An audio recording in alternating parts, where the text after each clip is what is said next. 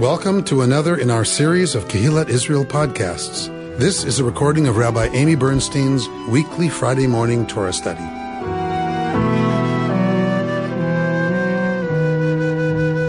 If you looked at the place we start this morning for the triennial reading on Heb Kal, we're not going to start there. We're going to start a little bit earlier because it doesn't really make sense to jump in at a really weird middle part of the beginning of the story of Rivka. We are studying the story of Rebecca this morning. And so it doesn't make much sense to start at verse 10 of chapter 24. So we're going to start at verse 1 of chapter 24 of the book of Genesis. If you have a Bible, a Hebrew Bible, Hebrew English Bible somewhere, you might want to grab it because we're going to reference the way Bibles are printed, but they don't do it in English.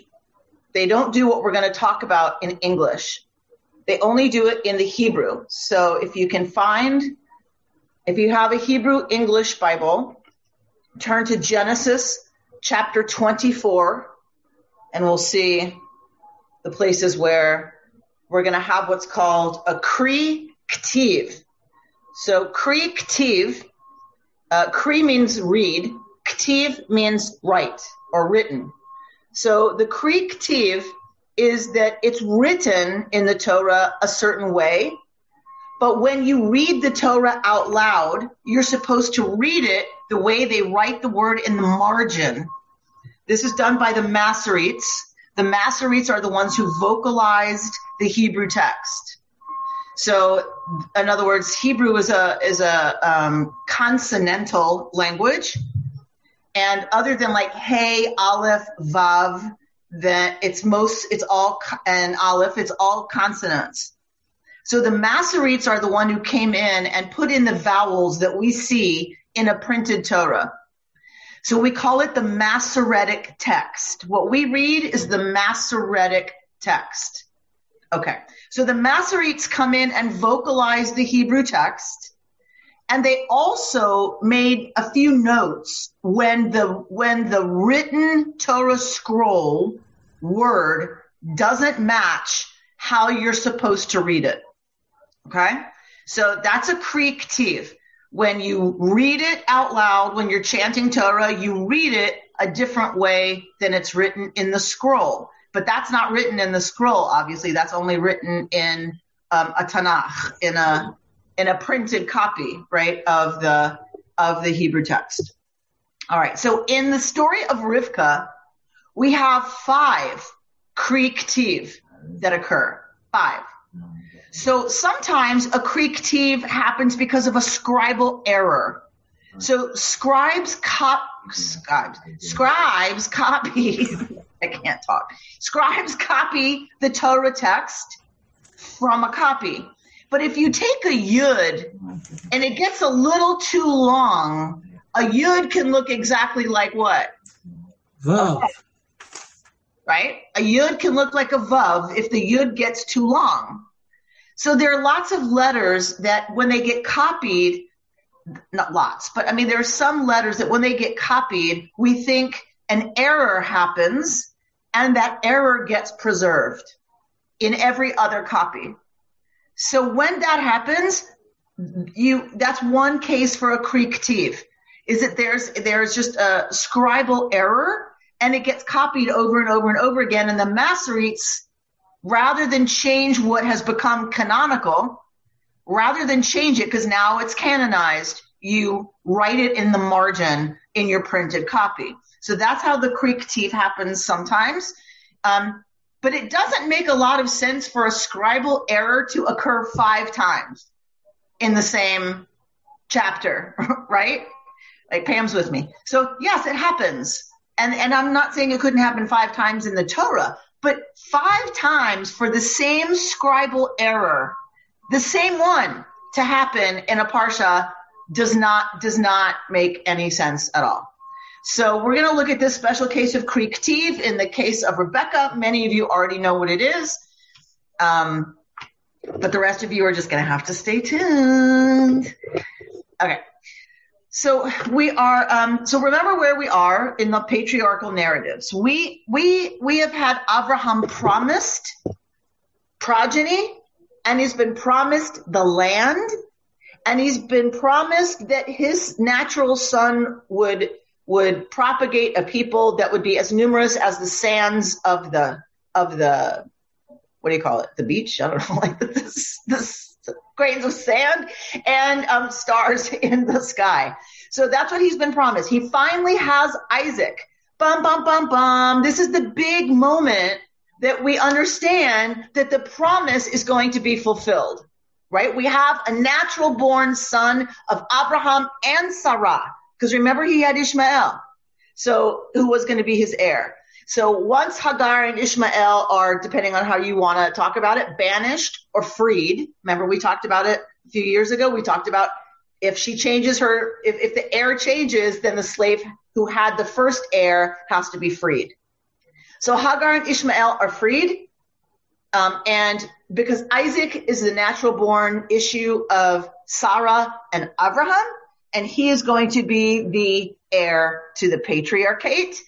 And so the patriarch has everything set up to finally have the promises begin to be fulfilled, except he can't have offspring as numerous as the sands or the stars if Isaac isn't married, right? So the next link in the chain of the promise being fulfilled, which is what these stories are all about.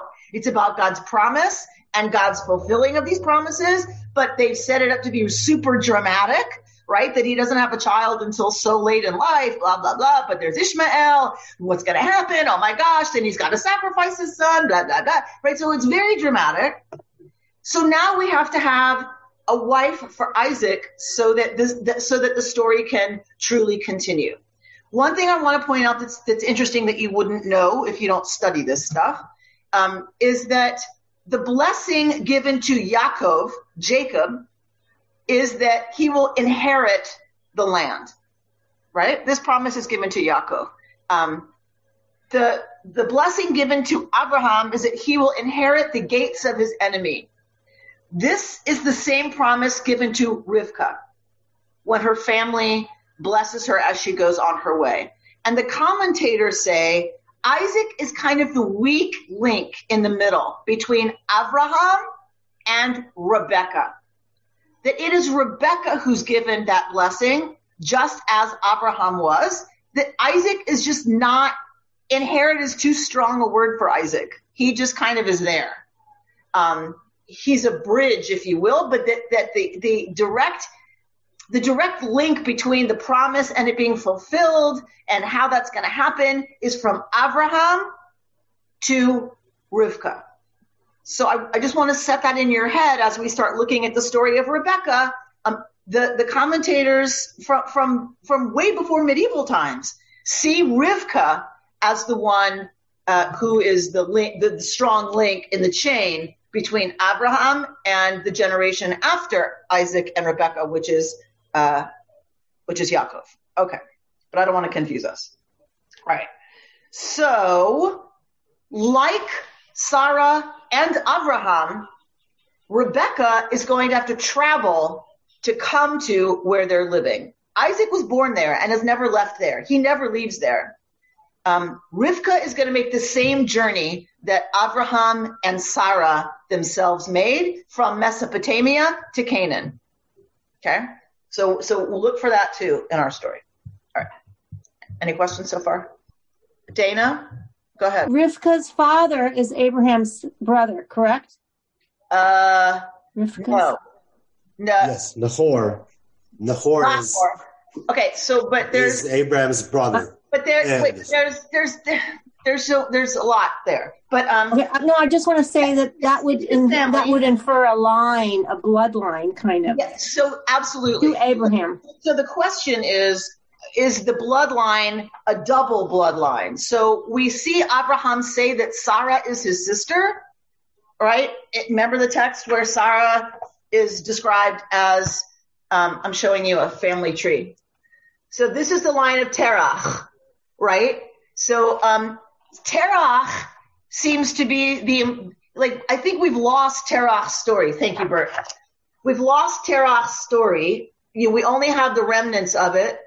But so you see here the family tree of Terach. So it's important for some scholars that Sarah is also descended from Terach. That we're told in Torah that she is the daughter of Abraham's father, but not his mother. And that in some traditions in the ancient world, those were not considered full siblings. And they were eligible as mates if you were half siblings through the father. You couldn't be through the mother and marry. So some people want to make Sarah also descended from Terach, right? So what am I saying? All right. So here's Nahor and Abraham. So he's sending. Okay, I'm getting ahead of myself. All right. Let's look at the text so we can see. Let's look at chapter 24, which is an interesting verse that the commentators spend a lot of time on, but we're not going to. But it's an interesting verse in that it says, "Avraham zaken, Babi Yamim, v'Adonai berach et Abraham bakol." So Abraham is old; he's come into a lot of days, and it says Yud Hey Vav Hey blessed Abraham in kol, in everything, which is an interesting statement to say in Parshat Chayei Sarah, where Sarah's just died. Right? Sarah died. It's an interesting. He has a child very late in life. Now his wife's gone. The commentators have a lot to say about what does that mean? Blessed him in all things, when it doesn't look like necessarily his life was so necessarily amazing, particularly in this parsha. All right. Vayomer Avraham el Avdo. Okay, so Abraham says to his servant who had charge over everything, right? It's his right-hand guy. So what does Abraham say to him? Put your hand under my thigh, and I will make you swear by the Lord, the God of heaven and the God of earth, that you will not take a wife for my son from the daughters of the Canaanites among whom I dwell. This is a theme in Torah, that we don't want a Canaanite wife. Do you remember? Rivka's going to say this about her son, that she doesn't want her son marrying one of the Canaanite women. The appropriate wife for Yitzchak is going to come from Abraham's own family. So go to the land of my birth and get a wife for my son Isaac. And the servant said, what if the woman does not consent to follow me to this land? Shall I then take your son back to the land from which you came? So shall I take Isaac there to go fetch a wife? And Abraham says, absolutely not. Absolutely not. You are not to take my son there. So the God of Yud-Heh-Vav-Heh, the God of heaven, who took me from my father's house and from my native land, who promised me on oath, saying, I will assign this land to your offspring, will send an angel before you, and you will get a wife for my son from there. And if the woman does not consent to follow you, you shall then be clear of this oath to me, but do not take my son back there. So if the woman doesn't agree to come, then the servant is free of his oath to Abraham. So the servant put his hand under the thigh of his master Abraham and swore to him as bidden. So remember that the thigh, putting your hand under the thigh, is putting your hand in proximity to the member that makes for progeny. So we're talking about an oath about progeny. So Abraham's servant puts his hand under Abraham's thigh. This puts it in proximity, is how he's going to get offspring, right? So this is about swearing in a way that is serious, right? That you're swearing on essentially, right, your master's genitalia. And that's the symbol of propagation. So, and him being fruitful and all these other things that are supposed to happen for him. So, right, this is how we've talked about, right? Testify comes from testes. that you put your hand on your testicles to swear in court. It's the same idea that you are swearing by that which is most precious to you. And so Eliezer understands that this is very, very serious for Abraham. So the servant took 10 of his master's camels. That's a lot. And set out, taking with him all the bounty of his master. And he made his way to Aram Naharaim, to the city of Nahor. He made the camels kneel down by the well outside the city at evening time, come out to draw water. Who comes out to draw water? Who is among the women that come out to draw water? Nubile, young women who are of marriageable age. The married women are doing other stuff often.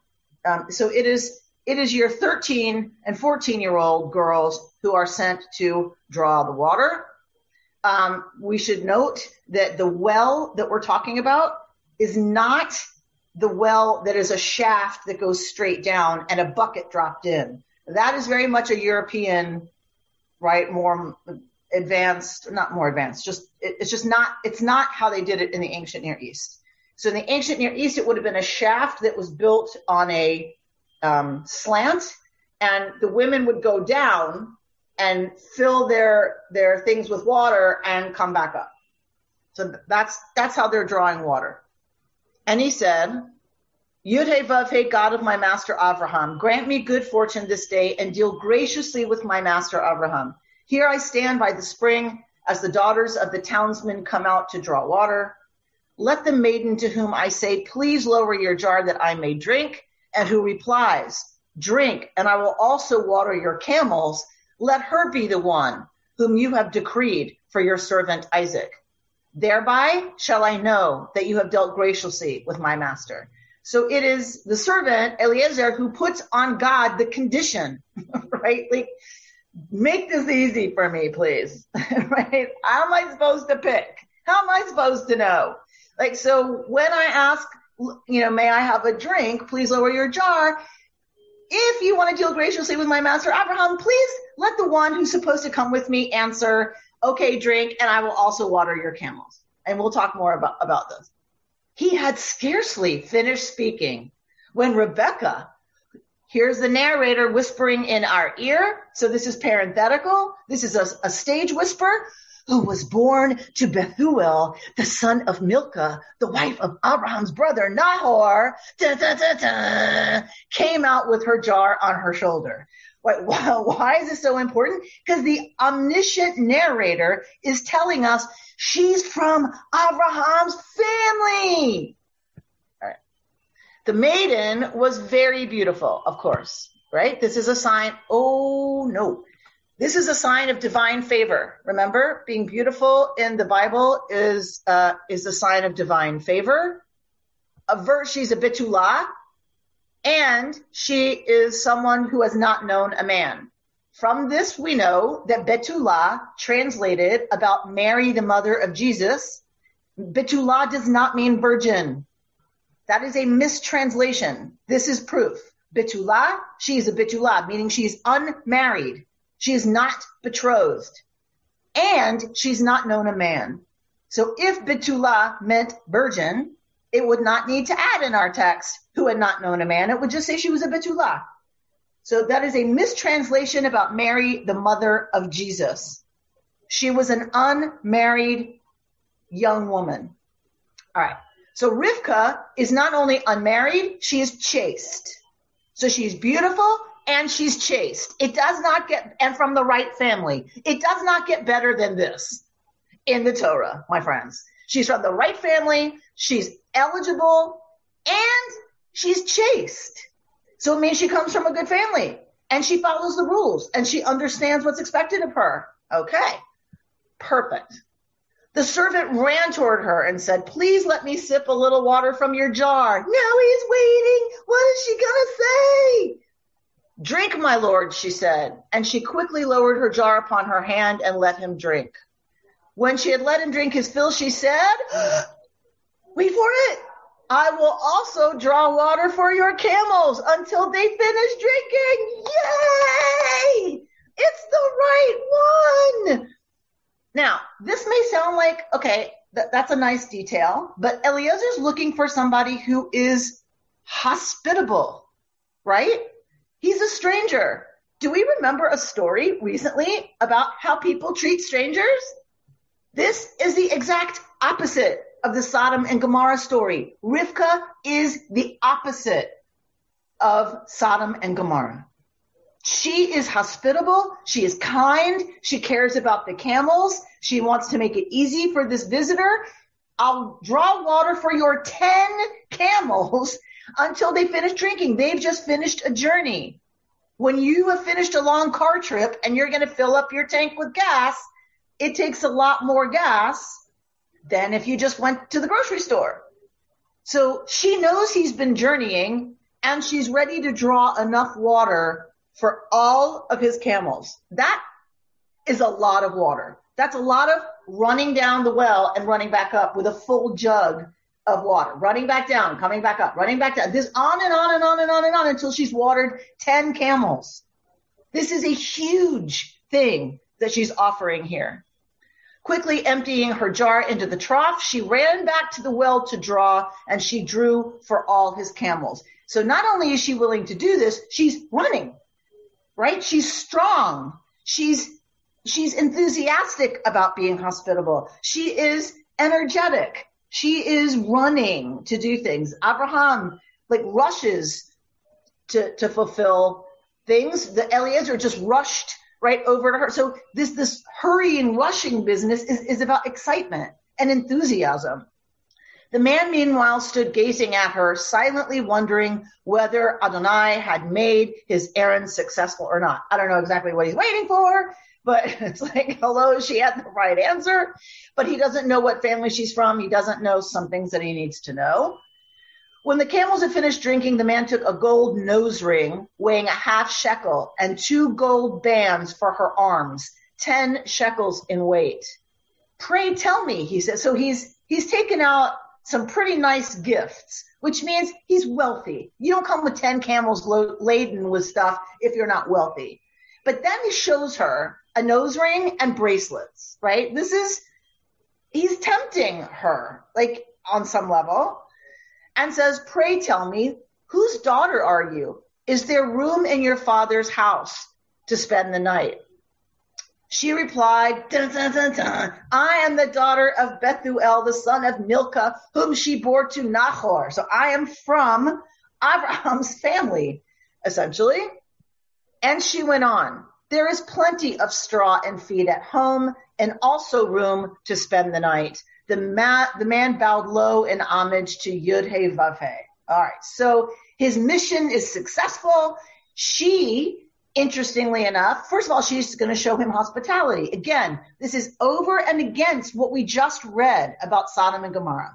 She's going to take him home, and she says there's plenty of room for you. You can imagine he's with a retinue. He's got people with him. You don't have 10 camels by yourself, right? He's got a retinue. She's going to put them up. And she's saying there's plenty of straw to feed your 10 camels and whatever else you have with you, right? Who gave her that authority? She's a 14-year-old girl at a well. She's not married. And she's offering to put up at her family estate, her family home, 10 camels and a retinue of people who she doesn't know. We take this for granted. We read right over this, but think about that she speaks up and offers hospitality and offers room and feed for this many animals and people is remarkable. Remarkable.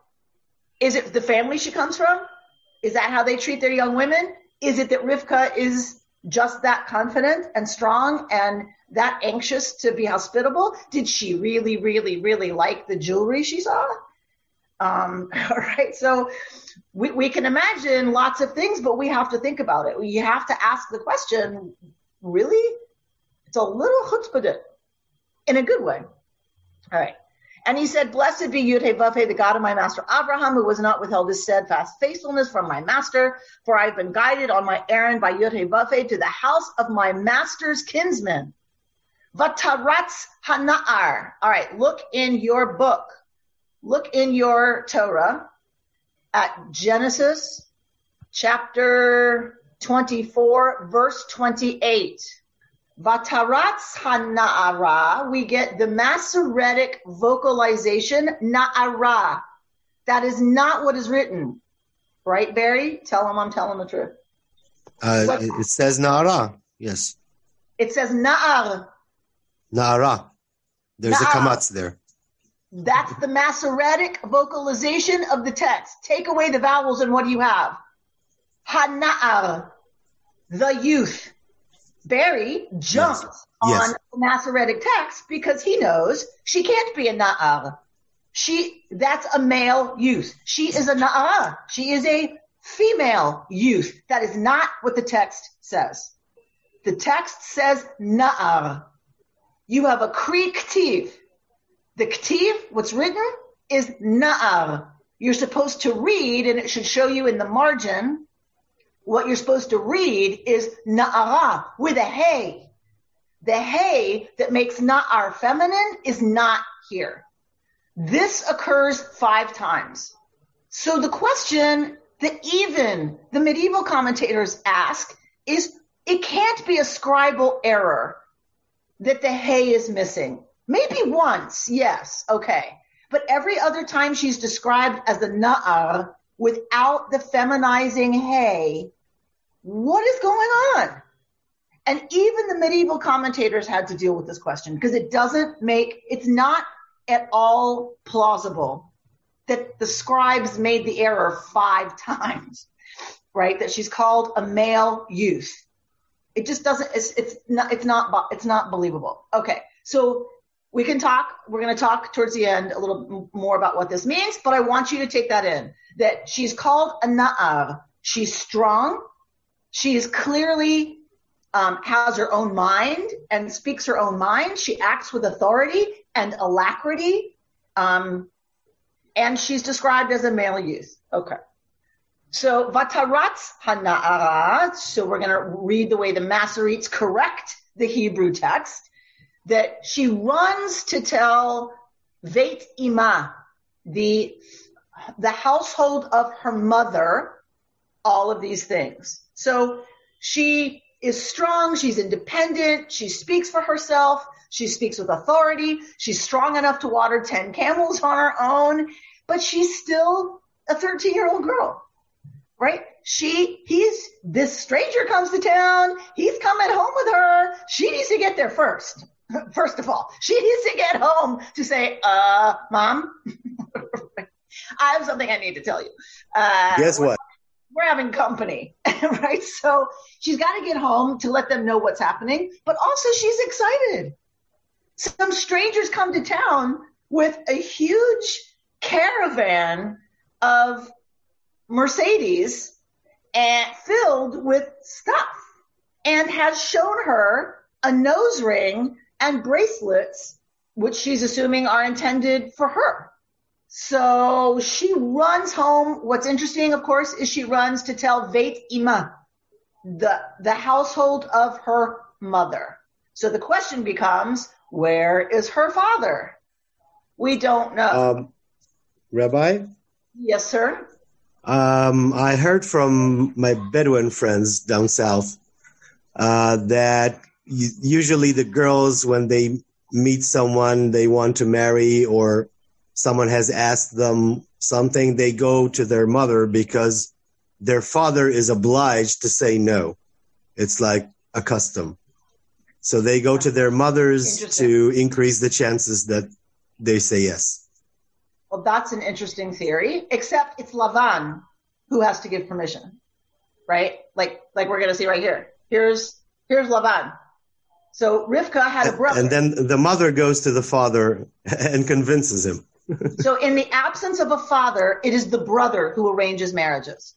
So it is possible her father is not here because it is Lavan who comes out to meet the guy, right? All right. And we know what's going to happen with Lavan, don't we? Later, right? Remember what's going to happen with Lavan. So this is Rivka's brother, Lavan, who runs out to meet the guy. And when he saw the nose ring and the bands on his sister's arms, So she's been given the jewelry. And when he heard his sister Rebecca say, "Thus the man spoke to me," he went up to the man who was still standing beside the camels at the spring.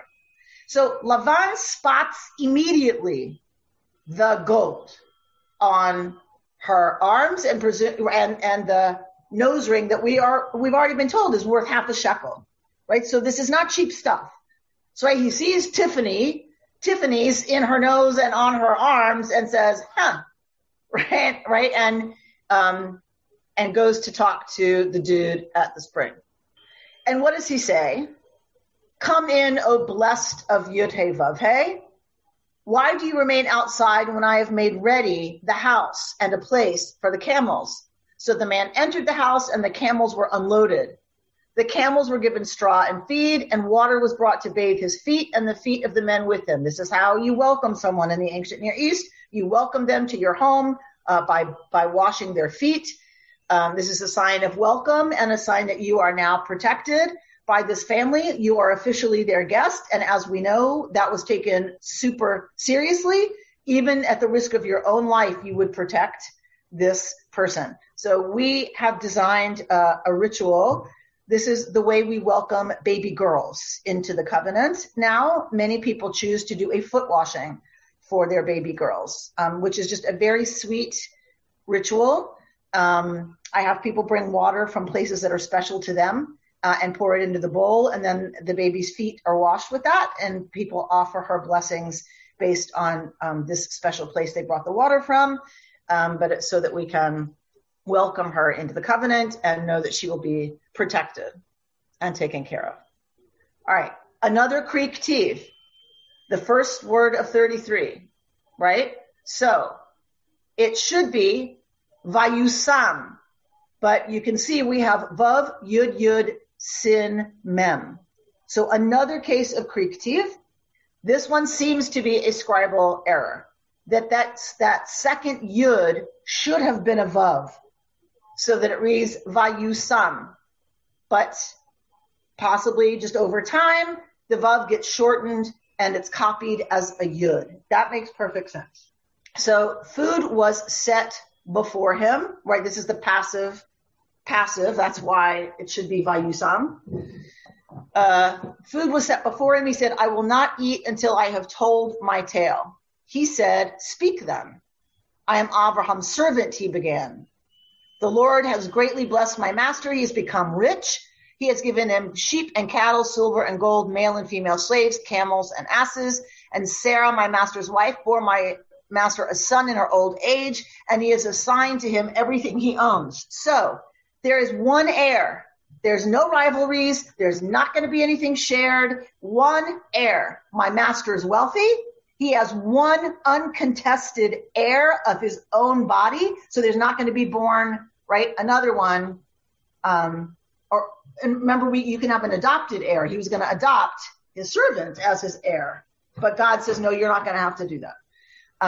But it assures Lavan that this is not an adopted heir who could be replaced by a natural-born son. This is Abraham's natural-born son who is his heir, and he's getting everything when Abraham dies. "Now my master made me swear, saying, you shall not get a wife for my son from the daughters of the Canaanites in whose land I dwell, but you shall go to my father's house, to my kindred, and get a wife for my son." This is from the servant's mouth. This goes back to the story in the garden. Abraham, in our version, did not say that. He just said, go get a wife from, right, where I come from. So Eliezer is adding this part about you shall get a wife from my father's house, from my kindred. All right, so did Abraham say that? Or we just don't have that part of the story? We don't know. All right, so he's retelling the story in his own words, that he wants it to be from his family, and that the family should agree to the marriage. Because he said, what if the woman does not follow me? He replied to me, Yud He Vav He, whose ways I have followed, will send his angel with you and make your errand successful, and you will get a wife from my son, from my kindred, from my father's house. Thus only shall you be freed from my adjuration. If when you come to my kindred they refuse you, only then shall you be freed from essentially this promise. I came today to the spring and I said, Yudhe-Vav-He, God of my master Abraham, if you would indeed grant success to the errand on which I am engaged, as I stand in the spring well, let the young woman, let me drink, you may drink, let me water your cattle, your camels. I had scarcely finished praying in my heart when Rivka came out with her jar on her shoulder and went down to the spring and drew. And as I said to her, please give me drink, she lowered and said, let me also water for your camels. I inquired of you, whose daughter are you? And she said, the daughter of Bethuel, son of Nahor, whom Milcah bore to him. And I put the ring on her nose and the bands on her arms, right? So not until he knew who she was, he would not give gifts to just anybody. He waited to find out who she was before he gave her the jewelry. I bowed low in homage to Yudhe-Vav-He and blessed Yudhe-Vav-He, the God of my master Abraham, who led me on the right way to get the daughter of my master's brother for his son. And now if you mean to treat my master with true kindness, tell me. And if not, tell me also that I may turn right or left. Then Lavan and Bethuel, now we have Bethuel, answered, the matter was decreed by Yudhe-Vav-He. We cannot speak to you bad or good. All right. So we take this for granted because we know Yudhe-Vav-He, right? But it's interesting that they immediately say, right, this is from Yudhe-Vav-He, Yatzah Hadavar, does the thing come. So this family acknowledges Yudhe-Vav-He. Now, is it the only God they acknowledge? Do they acknowledge other gods and Yudhe-Vav-He? That certainly is common in the ancient world, right? But it is interesting that this family is connected in some way to Yudhe-Vav-He. Here is Rivka before you. Take her and go, and let her be a wife to your master's son, as Yudhe-Vav-He has spoken. When Abraham's servant heard their words, he bowed low to the ground before Yudhe-Vav-He. I'm just going to go on a little bit because I think this is important.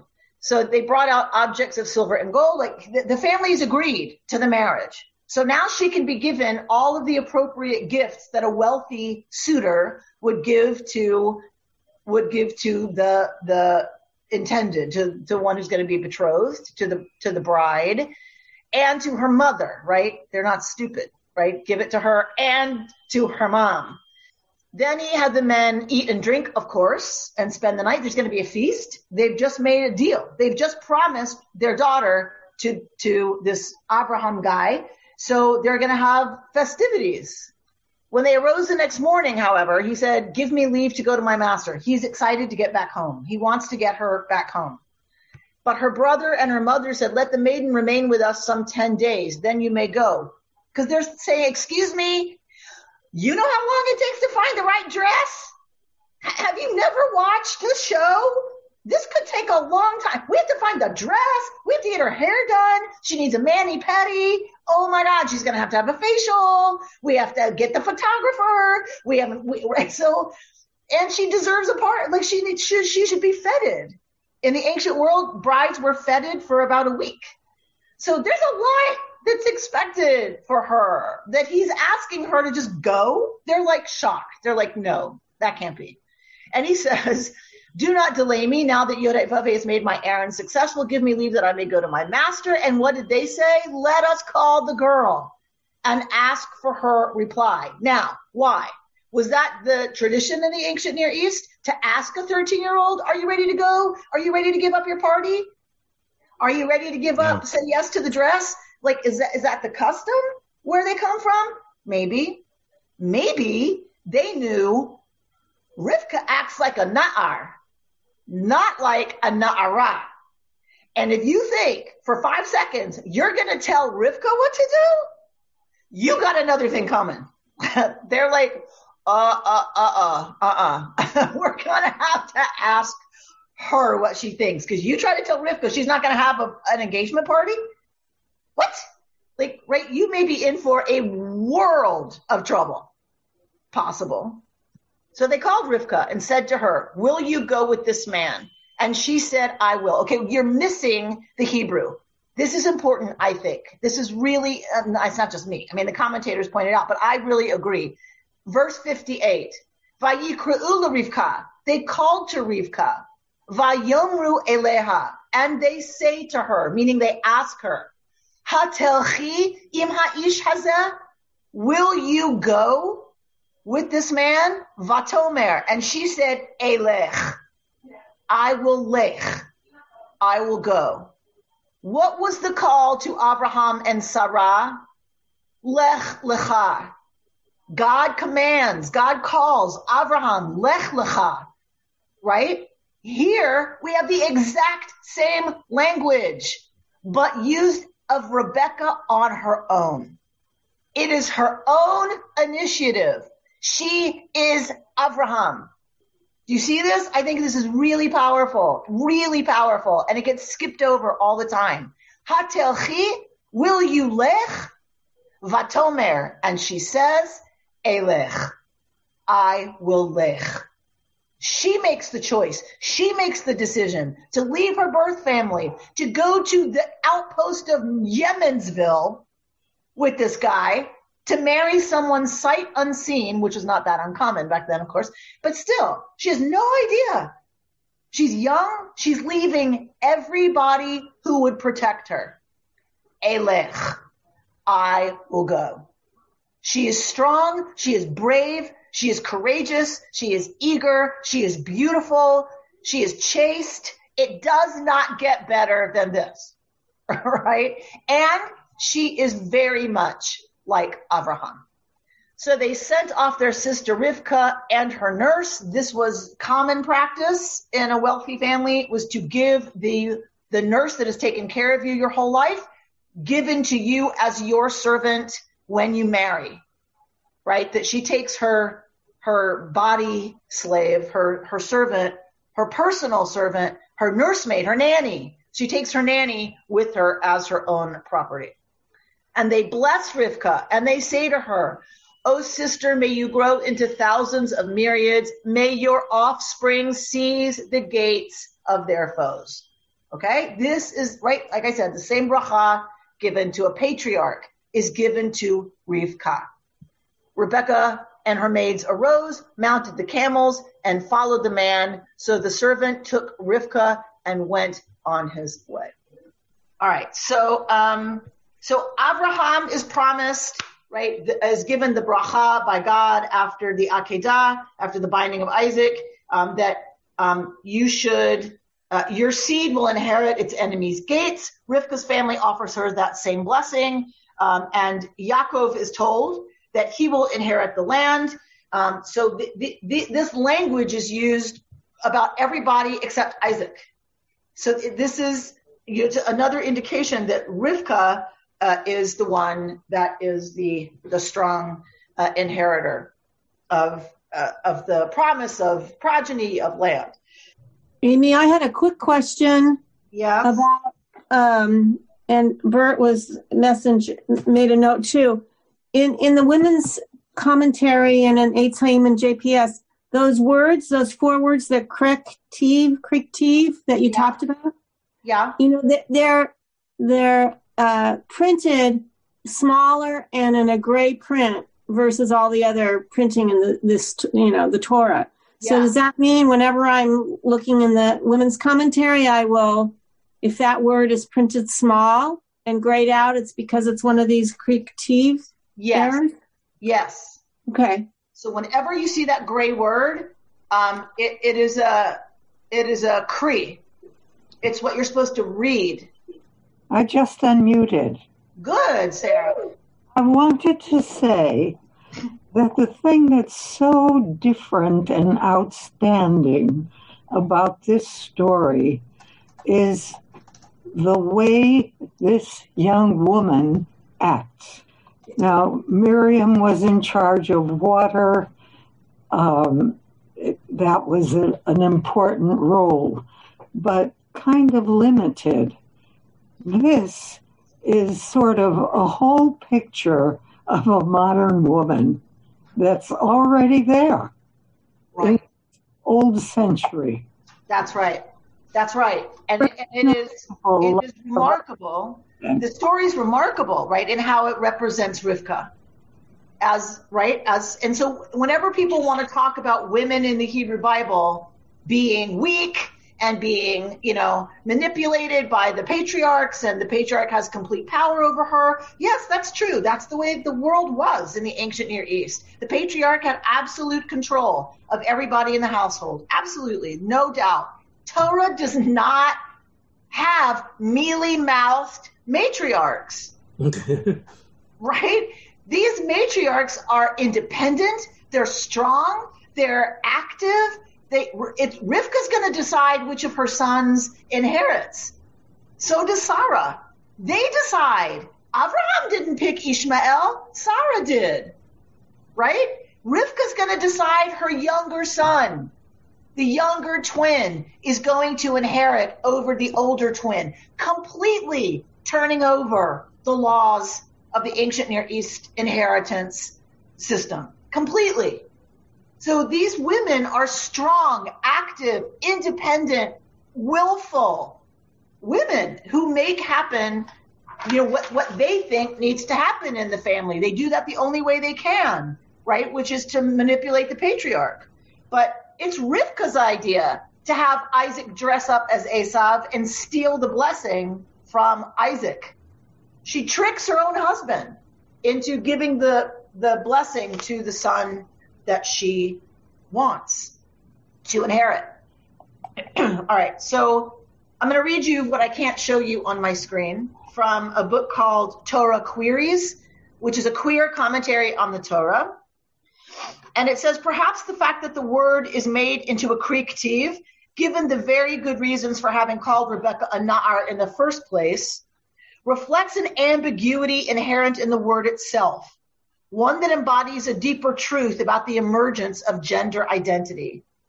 Could it be that a nun ayin resh, whether pronounced Na'ar or Na'ara, is a youth, recently pubescent, whose gender resists categorization and whose identity has yet to be forced into a rigid binary system? If so, then by preserving the Masoretic tradition, have we unintentionally lost a significant insight preserved by the Bible itself? Meaning the Masoretes correct Nun Ayin Resh to be Na'ara because she's female. And what this author is suggesting is that possibly we have in the Bible itself the idea that a Na'ar is a pubescent teenager who doesn't have a rigid binary gender identity yet. Does that make sense? The Masoretes correct it because it's grammatically can't be that she's a Na'ar. But what if there is built into that term in the ancient world a sense that they're not yet gender rigidly binary? Okay. There is also a long tradition of deriving additional meaning from a Kri K'tiv. The Malbim understood the Kri to be the interpretation, the drash on the word, and the Ketiv as its literal meaning, the Pshat. Using the Na'ar, Na'ara example, this might mean that an individual's physiology, right, the literal, might point to one end of the gender continuum, but that person's lived experience, the drash, the interpretation, is elsewhere on it. The assertion, only radical when applied to gender, that the way people appear and the way they are inside might not be aligned is directly reflected in Rav Soloveitchik's understanding of Kri K'tiv. He associates the Kri with a person's exterior public self, while the Ketiv is more the interior or emotional life. Combining these two perspectives, Rebecca may have been physiologically and emotionally more of a Na'ar, while presenting to the world the image of and making people read her as a Na'ara. Indeed, that seems to be how the servant sees her and exactly what he is looking for in an ideal partner for Isaac, a human manifestation of the divine gift of gender that is given to each of us in full spectrum. So this, the person who wrote this article, Rachel Brody, is suggesting, based on traditional commentary, that the Kri K'tiv might be what's outwardly presented and then what is inward, what is the drash on that, right? So Like people who have really good gaydar pick up that I'm gay really quickly, right? Yes, I present as an ultra femme, fine, whatever. But people who can read the inside read that I'm gay. Like there's a disconnect between how I present to the world and my inner personality. And this may be exactly what the servant was looking for. A beautiful, white, right, acceptable, beautiful appearing na'ara, female, but the inside was a na'ar, right? Someone once described me saying, yeah, Amy, she wears lace, but if you scratch her, there's leather, right? So that she inside is tough and strong and independent and not going to be pushed around. And so her outsides and insides, outside she's a na'ara, inside she's a na'ar. And that this is what Isaac needs. That Eliezer is looking for somebody, Dafka, who has the strength that Isaac lacks. That Isaac he needs a really strong woman in his life. And if you really look at the story of Isaac, there isn't a lot there, right? There's not a lot there. And we think we might have lost a lot of the Isaac material. A lot of the Isaac tradition is gone. Perhaps the people for whom Isaac was a patriarch, fell out of favor and fell out of power. And so his stories are not preserved. We don't know. But nothing else was put in there either, right? Isaac is a kind of a nothing figure.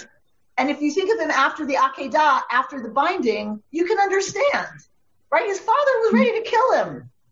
And the tradition is filled with what that means for Isaac, right? But it's clear that Isaac needs, or at least clear to some people, it's clear that Isaac really needs someone like Rivka to come in and take charge. If this family's going to have a successful next generation, it's going to take a Rivka. And like I said, it's Rivka who decides that Yaakov should inherit. It's she who tricks Isaac out of giving it to Esav. And we call ourselves what? Bnei Yisrael, the descendants of Israel. That is Jacob. And that happened. We are Bnei Yisrael because of Rivka. We are the descendants of the patriarch Israel only because Rivka tricked Isaac into making Yisrael the patriarch. We cannot underestimate how important a figure Rivka is when we think of the lineage, when we think of the inheritance, and we think of the promise, and we think of who we become as a people. It is because of Rivka and her decision and her assessment that Yaakov, Yisrael, was the one that we were supposed to descend from. So I leave you with that image from our very old texts that simply just refutes in every way that women in the Bible, women in the Torah are somehow less than or weak or not as important as the men. You've been listening to Rabbi Amy Bernstein's Friday Morning Torah Study from Kehillat Israel in Pacific Palisades, California. For more information, go to our website, www.ourki.org.